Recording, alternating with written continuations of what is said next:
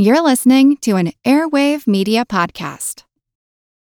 When you need mealtime inspiration, it's worth shopping Kroger, where you'll find over 30,000 mouth-watering choices that excite your inner foodie. And no matter what tasty choice you make, you'll enjoy our everyday low prices, plus extra ways to save, like digital coupons worth over $600 each week. You can also save up to $1 off per gallon at the pump with fuel points. More savings and more inspiring flavors make shopping Kroger worth it every time. Kroger, fresh for everyone. Fuel restrictions apply. Another day is here, and you're ready for it. What to wear? Check. Breakfast, lunch, and dinner? Check. Planning for what's next and how to save for it? That's where Bank of America can help. For your financial to-dos, Bank of America has experts ready to help get you closer to your goals. Get started at one of our local financial centers or 24/7 in our mobile banking app.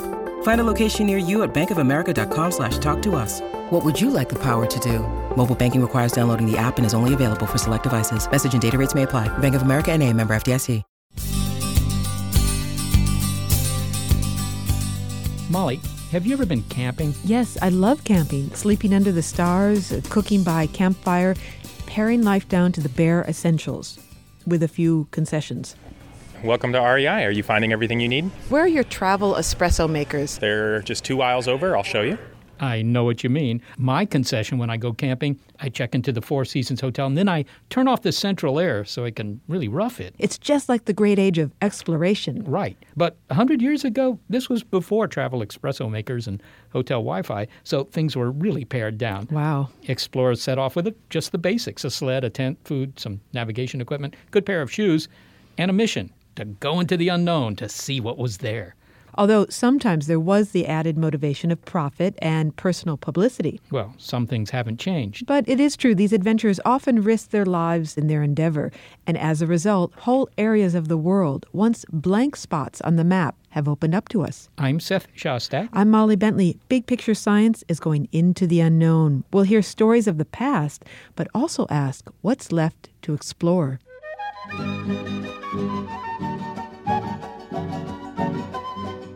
What makes an explorer? Well, for writer Mark Adams, years of editing adventure and travel magazines provided his bona fides, he felt, to embark on a trek through the jungles of Peru. Okay, Mark had never actually slept in a tent or even pitched one, but he had corrected the grammar and rearranged the sentence structure of travel writers who had.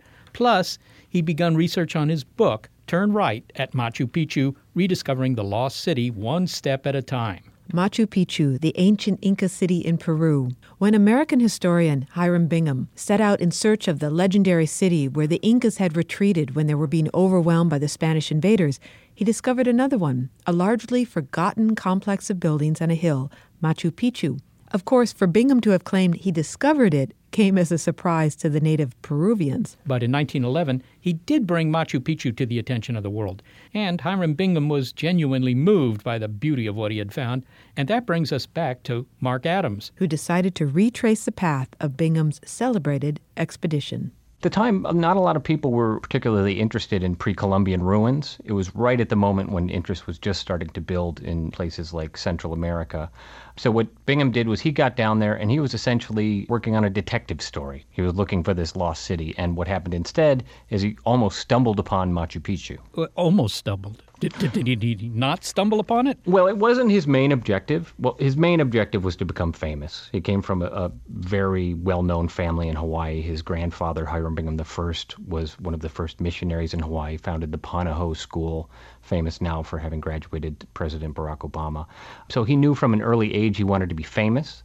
So he sort of set up shop as an explorer, decided he was going to find this lost city of the Incas. But when he got to Cusco in 1911, found all sorts of clues that there might also be an interesting set of ruins up on this high mountain ridge above the Urubamba River.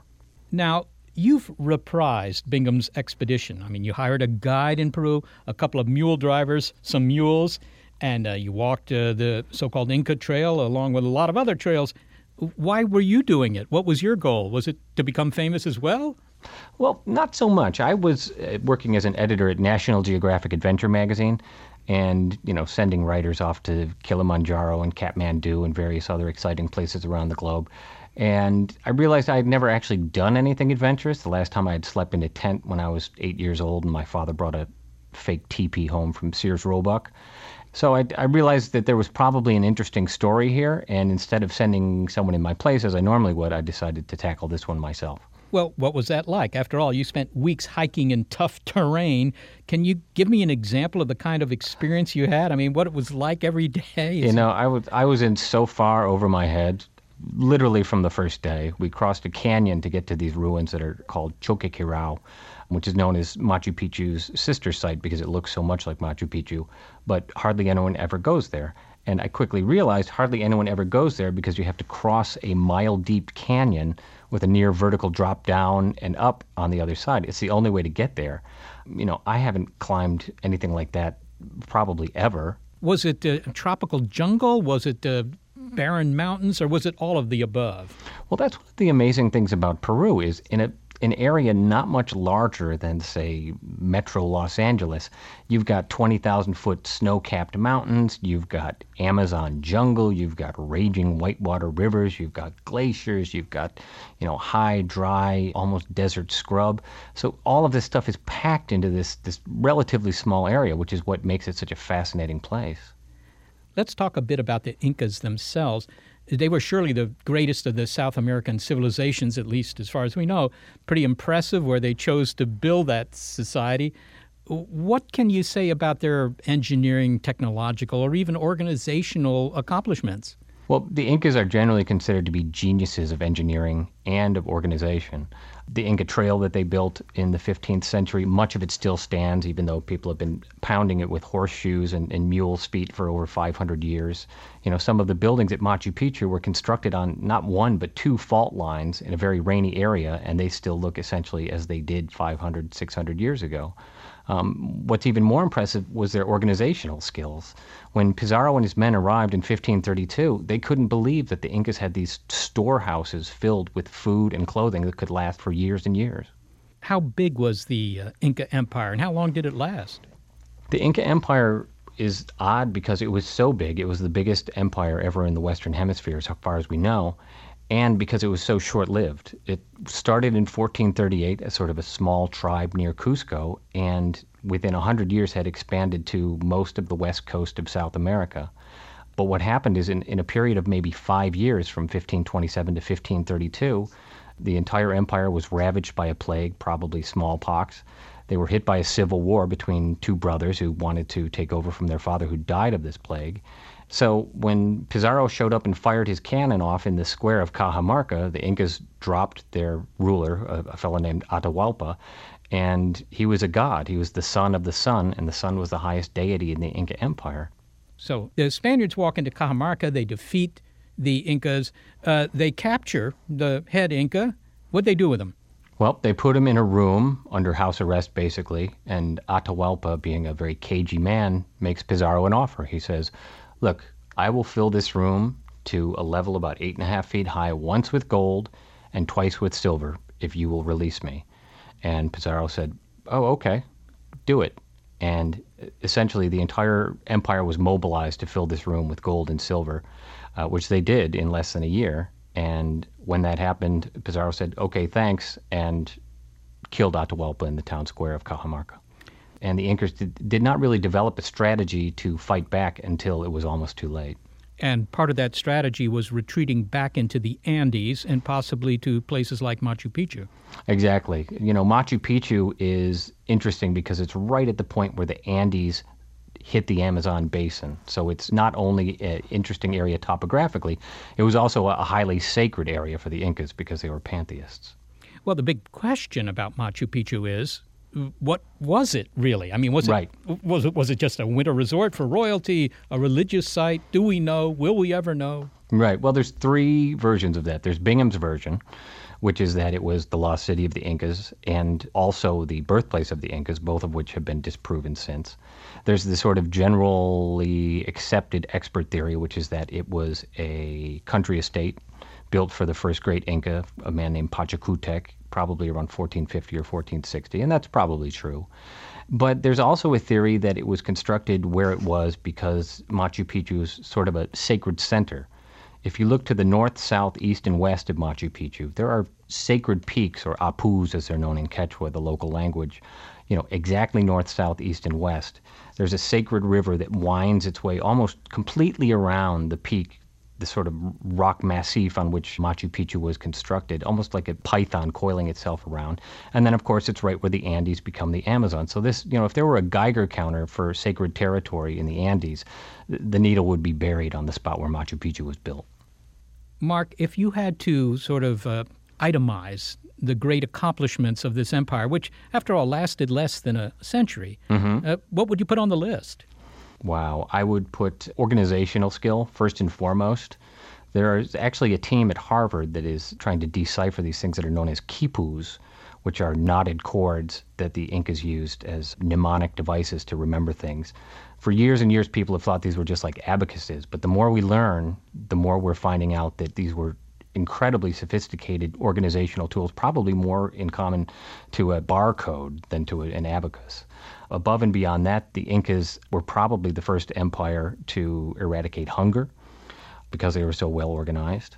And their architecture is so well suited to the region. Those buildings at Machu Picchu, those main ones that are famous because they're built without mortar and you can't shove a credit card between two of them because they're sort of packed together like Legos, those have withstood earthquakes for 500 years, while both the capital city of Lima and the local capital of Cusco have been leveled by earthquakes. Mark, 1911, 100 years ago, when Bingham discovered, although that word should be put in quotes because, after all, there were people living up a very touchy word in Peru. Apparently.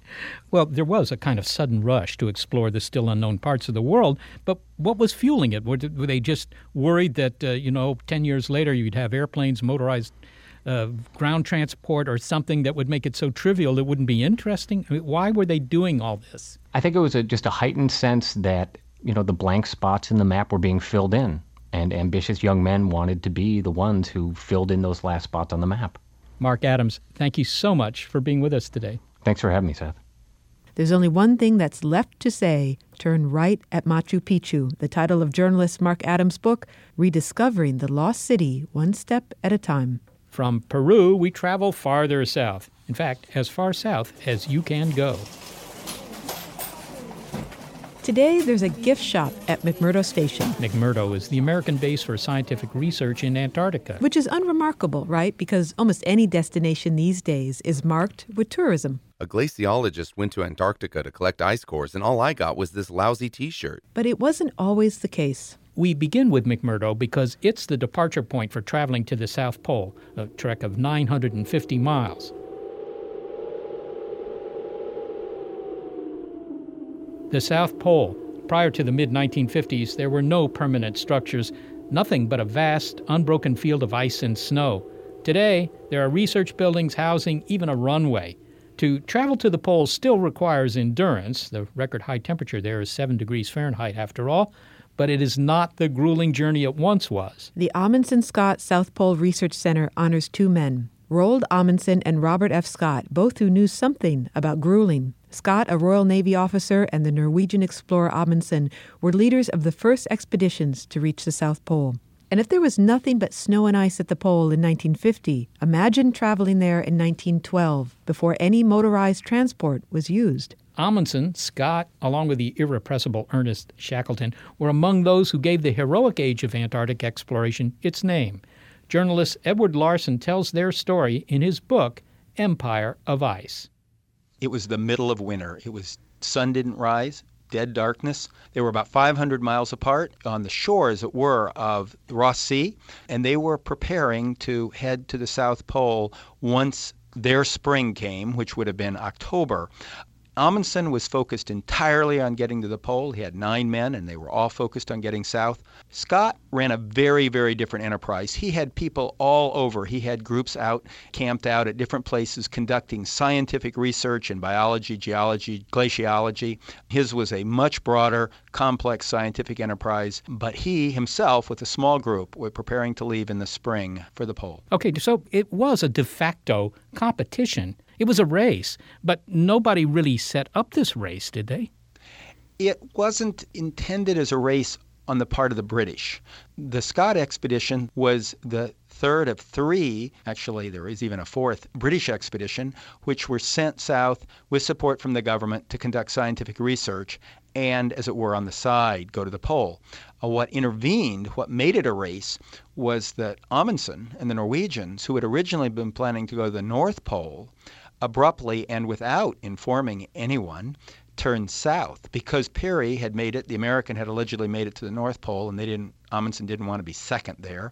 He turned his expedition on a dime south, and so when word got out that he was also heading to the South Pole the same year, it became a race, at least in the eyes of the media and in the eyes of the world. And of course, it was a race on Amundsen's part. He wanted to get there first.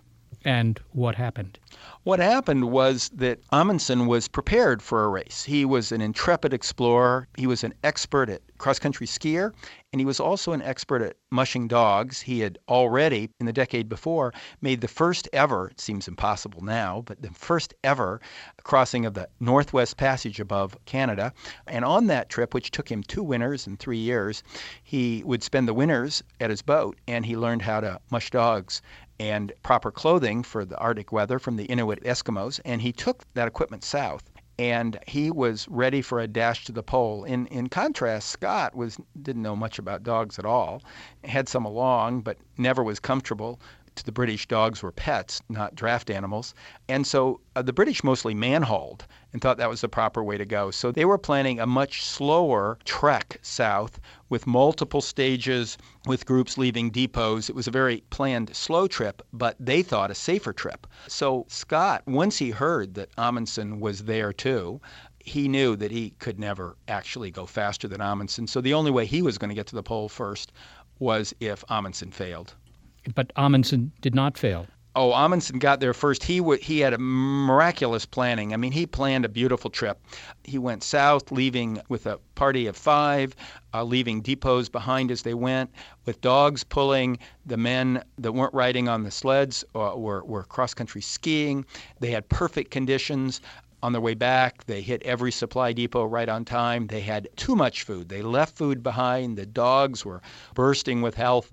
One of the amazing things, the trip took 99 days out and back, and Amundsen gained weight on the trip. But Scott eventually did get to the pole.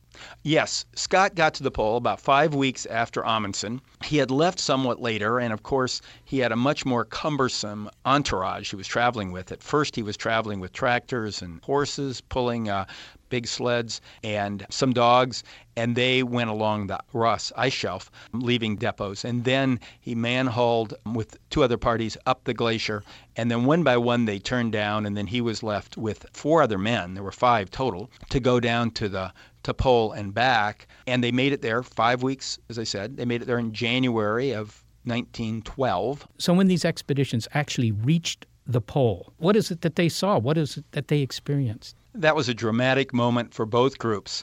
Now, you don't really see anything. It's just an endless field of ice a mile thick. Amundsen reached the place. Of course, he was triumphant.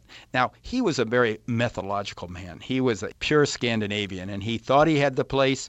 He sent his team to make precise observations to make sure they were there, and they figured out that they were 6 miles off the center, and then they went those 6 miles.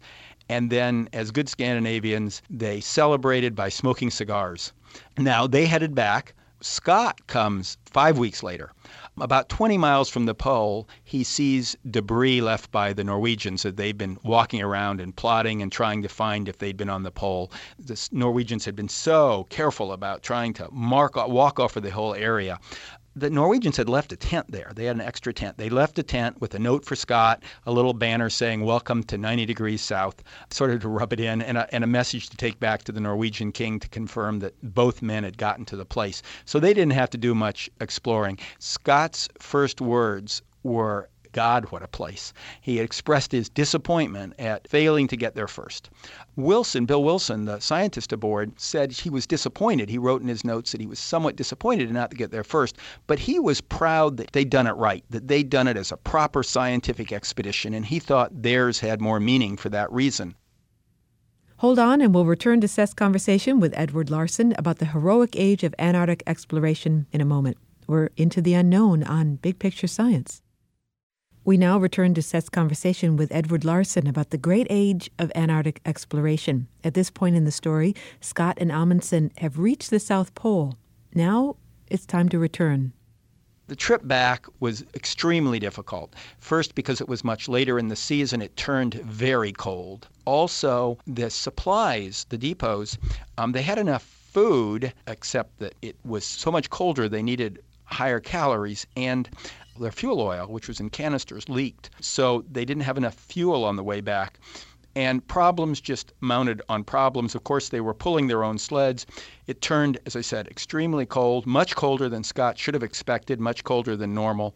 Also on the way back, of course, theirs was a scientific enterprise, and one of the party was the chief scientist, Edward Wilson, known as Bill, actually, Bill Wilson, spotted some very important fossils. So they stopped and collected fossils, and there were some accidents. One of the members, Edgar Evans, had severely injured his hand.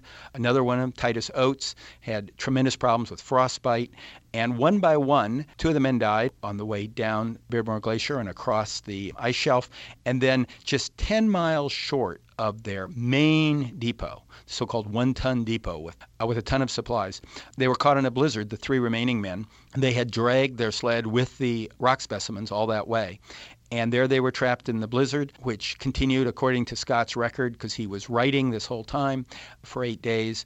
It's there they were found a year later, after winter was over, by the search party, with Scott in the middle and the other 2 men lying beside them with their collected geological specimens, with their notes. Scott had his journal that he'd been writing for publication right to the end. He was holding it. It was frozen in his arm. They had to break his arm to get the journal out. And it was there that they were covered with snow and buried. You mentioned the 35 pounds of rocks that these guys brought back from the Beardmore Glacier, which was, roughly halfway to the pole. 35 pounds of rocks, and they die on the way back. Was that a useless thing to do, to bring those rocks back? Was Scott just trying to make points? Scott, he wanted to get to the pole. He wanted to get there first. But the official justification for the first expedition and the ongoing justification in the British mind was doing good science. You have to sort of think of these people. It was like a Cambridge or Oxford student who wants to get first honors in chemistry and win a cricket match on the side. And the pole was always billed it that way. Sure, the public was interested in the pole, but the government and the official explanation was scientific research. Amundsen, he did none of this. He didn't do any science, right? He was only in it for the glory? Amundsen was in it for the human adventure and the accomplishment. He did not take scientists along on this trip. He did not conduct scientific research. His was a dash to the pole and a dash back. That in itself is an enormous achievement. This is called the heroic age of Antarctic exploration, and indeed the heroic age of exploration in general. Why heroic? Just because people died? People always died during exploration missions. Well, people didn't die with Shackleton, and they didn't die with Amundsen. They did die with Scott. It was heroic, and it didn't include those. There were other expeditions as well. Mawson led one for the Australians. It was heroic because these people were larger than life. Amundsen reaching the South Pole was named the number 2 news story of the year, and the only reason it was number 2 was because the Titanic sunk that year, which made number 1. These were followed, and so it's called the heroic age of exploration because the men were larger than life. They were heroes. And I say men because even though women applied, they didn't take them along. Ed, you write about Scott, of course, but also Ernest Shackleton, a guy who's almost as well known as Scott, maybe more so. He tried to get to the South Pole a few years before Scott, but he quit. He quit within 97 miles of the pole. Why was that? Shackleton was an amazing man, larger-than-life character. He had been on Scott's first expedition south. He had traveled with Scott on their effort to reach the South Pole, which fell way short. And then he went back to try on his own with an expedition that was privately funded, took on teams of scientists. Shackleton was always about first and foremost, and when he went back, he wanted to beat Scott in every respect. And one respect was doing better science. He took along better scientists, including a member of the Royal Society, one of the leading geologists in the world, who went all the way to the magnetic South Pole, which at that time was a scientific mecca, a scientific holy grail that was being sought because that held keys to understanding terrestrial magnetism throughout the southern hemisphere. But he went south with a small group. They were traveling with ponies and man-hauling, and they got so close, but they didn't quite make it. They were 100 miles short. They had to turn back. They knew how much food they had, and they knew there was no way to get back safely. One thing you can say about Shackleton that you can't say about Scott is that he always returned with all of his men. Shackleton's men loved him. Scott's men respected Scott. but Shackleton's men not only respected but loved him. Edward Larson, thank you so very much for being with us today. Thank you for having me on the show. An Empire of Ice, Scott Shackleton and the Heroic Age of Antarctic Science is the journalistic feat of Edward Larson. You know, it's really an incredible story, Seth, because I can't think of any trip that I've taken, and I love to travel, where I didn't have a map or a timetable or some assurance that I would get to my destination. Well, Molly, that is the nature of exploration, of course. But, you know, part of what made Scott so famous, what made this so heroic, was that he and 4 of his companions died on the way back. So maybe we wouldn't be telling the story the way that we are had he survived. There are far fewer books about Amundsen than there are about Scott. One other thing, do you remember earlier we mentioned the McMurdo gift store, Seth? Yeah. Well, my father, who has done research in the Antarctic, said he was surprised to go there and see as a memento of the South Pole a snow globe with polar bears on ice. Polar bears. Well, maybe they had a surplus in the North Pole souvenir shop. Yeah, so it's refreshing. So the marketing of the South Pole has a little ways to go.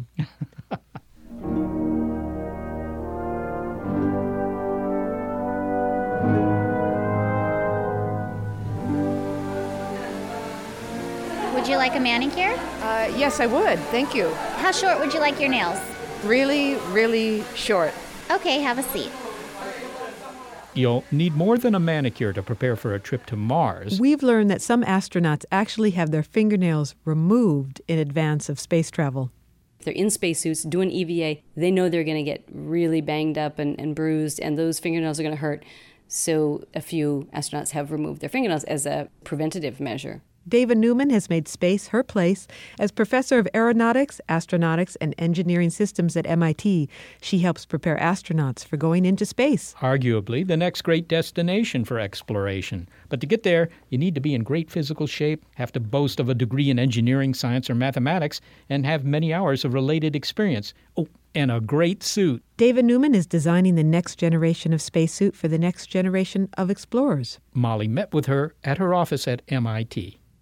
So the great thing is, in low gravity on the moon or Mars, humans can be kind of superhuman. It's fantastic because you're kind of bound and maybe, jump, maybe not tall buildings, but at least tall rocks. So it'll help us get our work done. So you saw the Apollo astronauts, and that was really the light gravity. So they could bound, which was great, but they were using a lot of extra energy, basically wasting energy. They have to waste energy to overcome the suit. So I want the future astronauts to put all of their energy into going about their business. They're explorers. So we want 100% of their energy to go into exploring, not to fight the suit.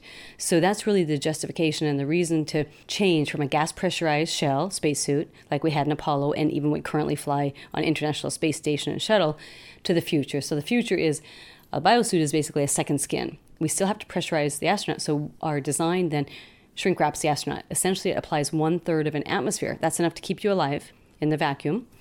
And, I want the suit to move with the person. So it is like a pair of clothing compared to a big, bulky spacesuit. So it's a physically demanding job. I just want to talk about that for just a moment. Then let's talk about the suit. But, the image that we have of the astronauts moving on the moon, it seems very easy, but it's not. There's a lot of physical energy that goes into being in outer space. Oh, it's huge especially when you're in EVA, extravehicular activity. When you are in a spacesuit and you're outside the craft, on station or on the moon, they're working like crazy. And remember, they're there for a long time. They're trying to get as much science done as possible. So they're really exerting themselves. We measure that. That's called energetics or the metabolic workload. So we have all the data from Apollo, how hard those astronauts were working. They're working hard because they're trying to get their job done. So again, fast forward to Mars, we want to make sure they're still going to be working hard. They're going to be probably in a rover, then they'll climb out into their suits. They're really, if there's something really interesting to do, again, they're looking for the past evidence of life, and we just want them to be very comfortable. So it is kind of akin to extreme athletics in my mind. An extreme explorer is what Mars is all about. Could you describe the two different suits if you had them side by side? Give us a picture of what the suits look like. The traditional suit that we're used to seeing with the great big fishbowl helmet, and then the biosuit. So the current suit, we call that the Extravehicular Mobility Unit, EMU, sorry, NASA uses lots of acronyms. So the current suit, the EMU, is a big pressurized, it's about 140 kilos. That's close to 300 pounds. It doesn't matter in the weightless environment of space station, but this is a big, massive, looks like the Michelin Man. This is a big gas pressurized white suit. The white is for thermal control, actually, so that's why it's white. The biosuit, it looks very different. It's a skin tight suit, so you can tell a male from a female. It's really applying the pressure directly to the skin. It's a custom fit suit, so we do a laser scan. We know your dimensions. Each person gets their own suit. Now, what we focus on in our invention and the patents really for the design of the pressure layer. It's the patterning as well as the materials. That's really our invention. Is it true that you were inspired by Olympic athletes, by Olympic swimmers, and the full body suits that they wear for maximum efficiency in the water? So I'm always inspired by Olympic athletes, as I was an athlete formerly myself. Turns out, probably been working on this idea before the skin suits came up for the Olympic swimmers, so that's really for aerodynamics. Definitely inspired by giraffes, the design of giraffes for some of our work, for our biosuit work. Then again, tight-fitting, athletic suits, swimming, or even running. Those, though, are mostly for aerodynamic drag. Ours is actually for pressure production. You said giraffes. Giraffes as in the animal? I can't just let that go. What do you mean? Giraffes and snakes. So, so giraffes, the reason I'm fascinated with giraffes, and when we put in the early biosuit proposals to the NASA Institute for Advanced Concepts, I actually did write, I need to study giraffes, because I really wanted to understand their neck musculature. Why? Here's a fascinating question to me, scientific question. So here's a 5-meter animal, and its head's down on the ground eating shrubs. And then it lifts its head up a good 4 meters for an adult male. Why doesn't it faint? You and I jump out of bed in the morning, a half a meter, and we almost faint. So, what's happening? So there's only a few papers ever published on giraffe musculoskeletal system as well as the cardiovascular. Well, we think what's going on is that giraffes have their own built-in G-suit. That's how I would describe it. What does that mean? Well, they have really big neck muscles. They really compress them almost instantaneously when they're raising their heads, and they do get the blood from their heart, thoracic region, right up to their head. So even though it's over a column of 4 meters, that's a big distance, right? So 12 to 15 feet, you're looking at that blood, and they don't faint. So that's really interesting how physiologically have giraffes adapted. Now, how does that relate to my spacesuit design? Okay, so the question of the pressurization. Now, one of the things that these new suits will do is they will squeeze the body gently. Is that the connection between the spacesuit design and what the giraffe is doing in its neck? A little bit. And so it turns out that the giraffe design is probably ideal for fighter pilots or a G-suit, what we call that, a G-suit, because if you're going through high and low Gs, say high Gs will take the blood out of your brain, down, and you want to push it back up. So you kind of need instantaneously a large pressure and get that blood flowing back to your brain for animals or pilots. And the G is gravity. The G stands for gravity. Sorry, yes. So G-suit is a gravity suit. Now, for astronauts, you want to apply pressure. We actually don't need to apply. It's a low pressure suit. So it's only a third of an atmosphere. You and I are having this discussion in 1 atmosphere. You don't think about it because we have our wonderful life support system just here for us on Earth. But when you go in the vacuum of space, then we really have to keep people alive, because we won't have this wonderful life support system that you and I are sitting in. So we can keep someone alive in just 1/3 of an atmosphere.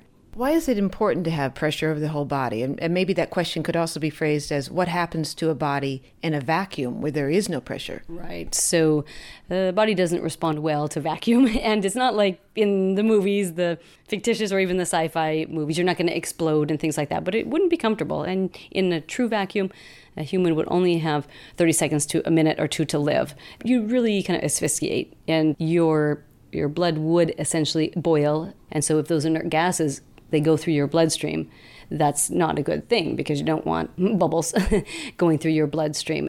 Finally, when might we see these biosuits in action? Because if you're pinning them to our future Mars mission, it's not even certain that we will go to Mars one day. I know there are different camps for this. So will we go to Mars one day? A 2-part question. And is that when we will see these biosuits in action? Right. So we're already on Mars. That's really important to remember. We have rovers and landers. We're just not there with humans. So you got me on a technicality there, but these suits are not for the rovers. These suits are not for the rovers. That's right. So yes, we need humans on Mars. I'm a big believer. So and NASA's plans right now do look forward to perhaps the 2030 timeframe. We'll be ready. I hope we will see biosuits on Mars if we have anything to say about it. Thank you very much for talking to us. Molly, thank you so much. It's my pleasure. David Newman is professor of aeronautics, astronautics, and engineering systems at MIT. Coming up, can you fathom a trip to the bottom of the ocean? Destinations of the future, and one of them might surprise you because it requires no travel at all. Into the unknown on Big Picture Science.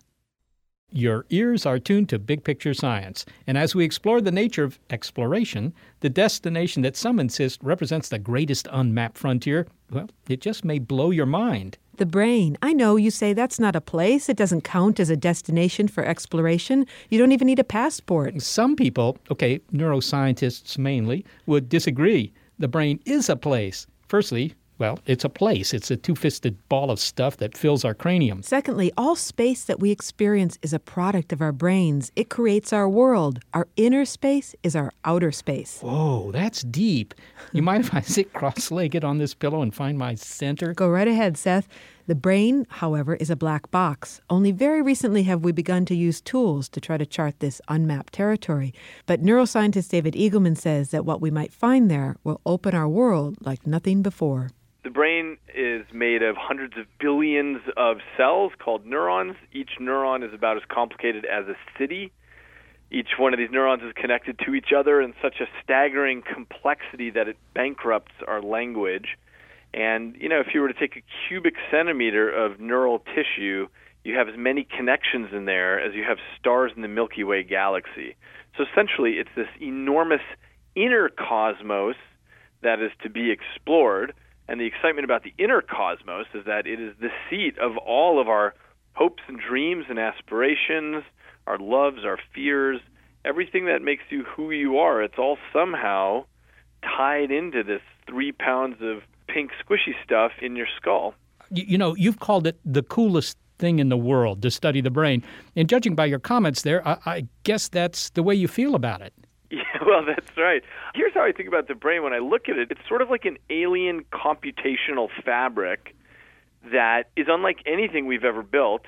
And it would be as though we, stumbled on some alien crash site and found this stuff inside that does massive operations in a way that we haven't even dreamt of yet. Isn't the problem with brains that, in a sense, we can't go there? I mean, you can, open up some guy's skull and there's the brain, but maybe you can look at it with some devices. But to me, it's sort of like trying to understand a computer by, taking a picture of its insides and you see all these little black things there, but, that doesn't really tell you how it works. Can we really get in there? Yeah, and in fact, our technologies now have been accelerating the pace of getting in there. But the truth is that we have been getting in there for hundreds of years. And in part, this is because of Mother Nature's experiments. So when people get brain damage, either because of stroke or tumor or traumatic brain injury or 20 other things, people present with very specific sort of deficits. For example, they can no longer see color or understand music or name animals, or they start cussing more or whatever it is. And so, for hundreds of years, people have been noting these things in the literature and saying, gosh, whenever this part of the brain tissue gets knocked out, there are very specific things that happen. It's not equivalent to saying that that part of the brain tissue equals color perception or something, but it is to say that the integrity of that piece of tissue is necessary.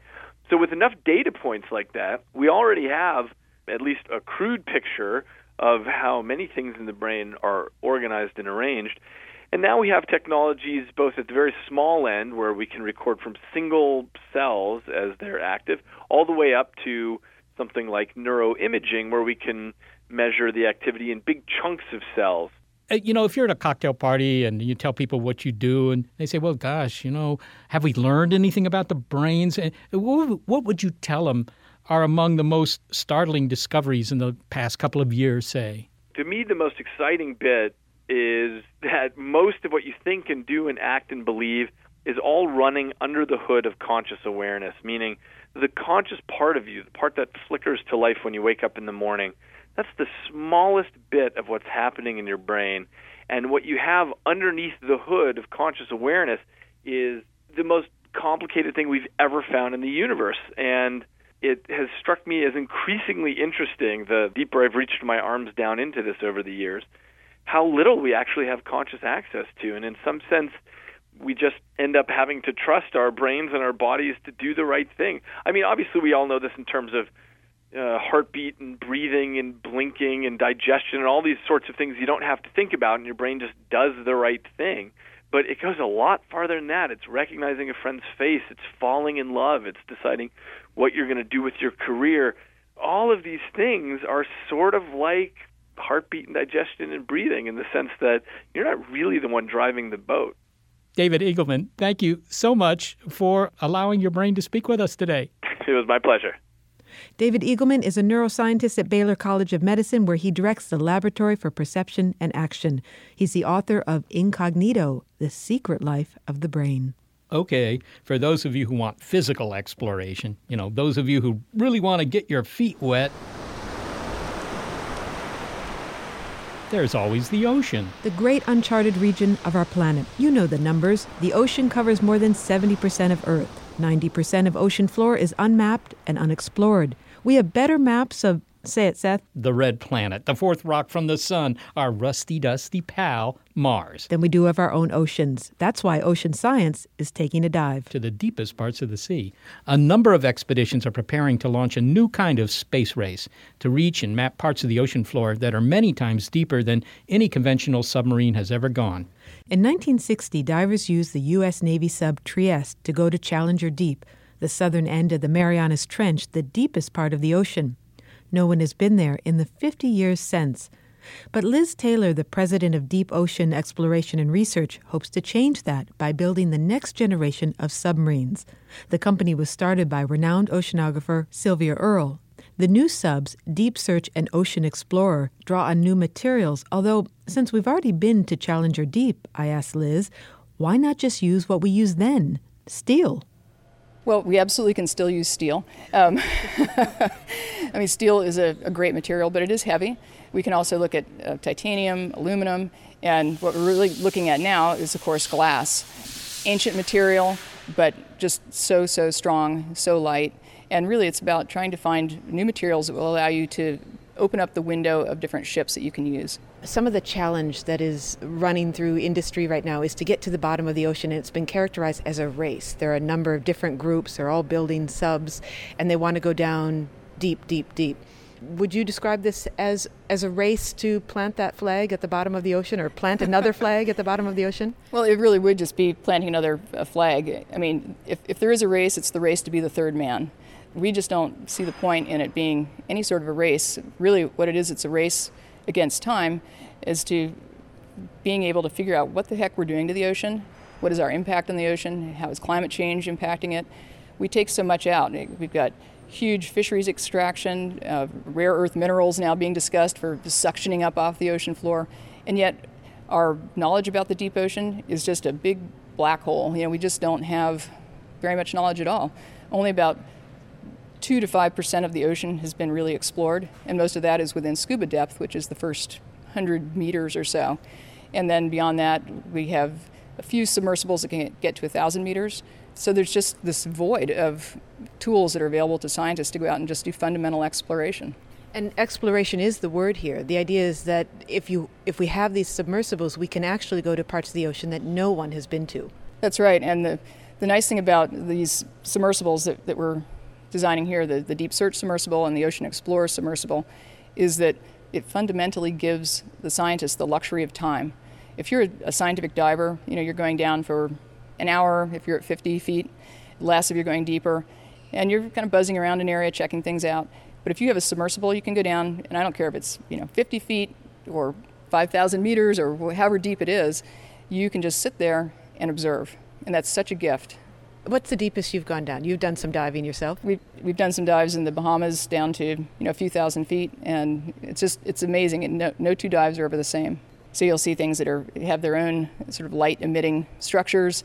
You'll see animals that have very large feathery attachments to themselves so that they're able to capture very discrete particles out of the water column. And just the number of animals that are drifters and floaters, all the jelly creatures. We really don't think about the ocean as a three-dimensional environment that it is. Now, it sounds like you're not claustrophobic. I actually am. So this makes me brave for what I'm about to do, although I'm not going to encase myself in what we have before us. But we have a mock-up of what would be the sphere for Deep Search. the new vessel. Can you explain what's in front of us here? This is just an acrylic model, and we use this for testing and evaluating human factors. So we look at things like hatch fit, the maximum size hatch, what's the most comfortable but smallest hatch size we can use. This one is acrylic. So acrylic, it's easy to work with, it's inexpensive for all of our testing and modeling functions, but it is the full size interior diameter of what we will use for the Deep Search submersible and for the Ocean Explorer submersibles. So people go in there? Yes, people get inside of this one, 2 to 3 people. Okay. All right, so I'll try it. So what it is this great big sphere. There's a hole at the bottom. I have to kind of crawl under. There's a hole in the bottom and a hole in the top. Again, so we're looking at that strategy. Is it easier for people to come in from the top and climb down? Is it easier for people to get in from the bottom and climb up? And what I'm thinking about right now is oxygen, and it looks like there's plenty of it in there. Okay, oh, yeah. so I'll go in. I'm going under this great big dome, and there's a hole. Now I'm going to climb up. I feel like some kind of creature, alien creature on display. So I'm reaching out, I'm touching the sides of this. It's not glass, it's this acrylic, it's clear, and as you can hear, it's a great big bubble. Okay, I'm gonna come out. All right. Well, that is like being in another world. So the idea is that the divers, the people that would be going down, would be sitting in there looking out into the ocean. Right, and they have virtually a 360-degree view, which is, again, the beauty of really making the effort to come up with ways to use glass. Okay, now you said glass, and this is acrylic. So this is a mock-up, but you plan to actually use glass. Doesn't glass crack when you go down deep in the ocean? Well, glass cracks, steel implodes on itself. Titanium can do the same thing. It's really about how you handle it and manage it. I mean, glass is unbelievably strong. I mean, if you look at all the different engineering models, glass turns out to be the lightest, strongest material for full ocean depth. What is the pressure down there? It's a very ugly 16,000 pounds per square inch. So it's brutal. It will kill you, no doubt. You have some glass here. We should look at it. This is some glass that you might be using. So I was in the acrylic mock-up, but this actually is glass. Yes, it is. You can hear it. I'll tink it with my ring. It's fragile, but strong. And this is a sphere that's actually made in Germany. We have a testing chamber where we've been playing around with different kinds of materials, testing them to full ocean depth, and see how we can keep the glass, which is very good in compression, how we can keep the glass from experiencing any tension. It's just like people, you don't want to be in tension. What are those guys doing over there, by the way, the noise that we hear? Oh, they are machining some parts for manipulator arms.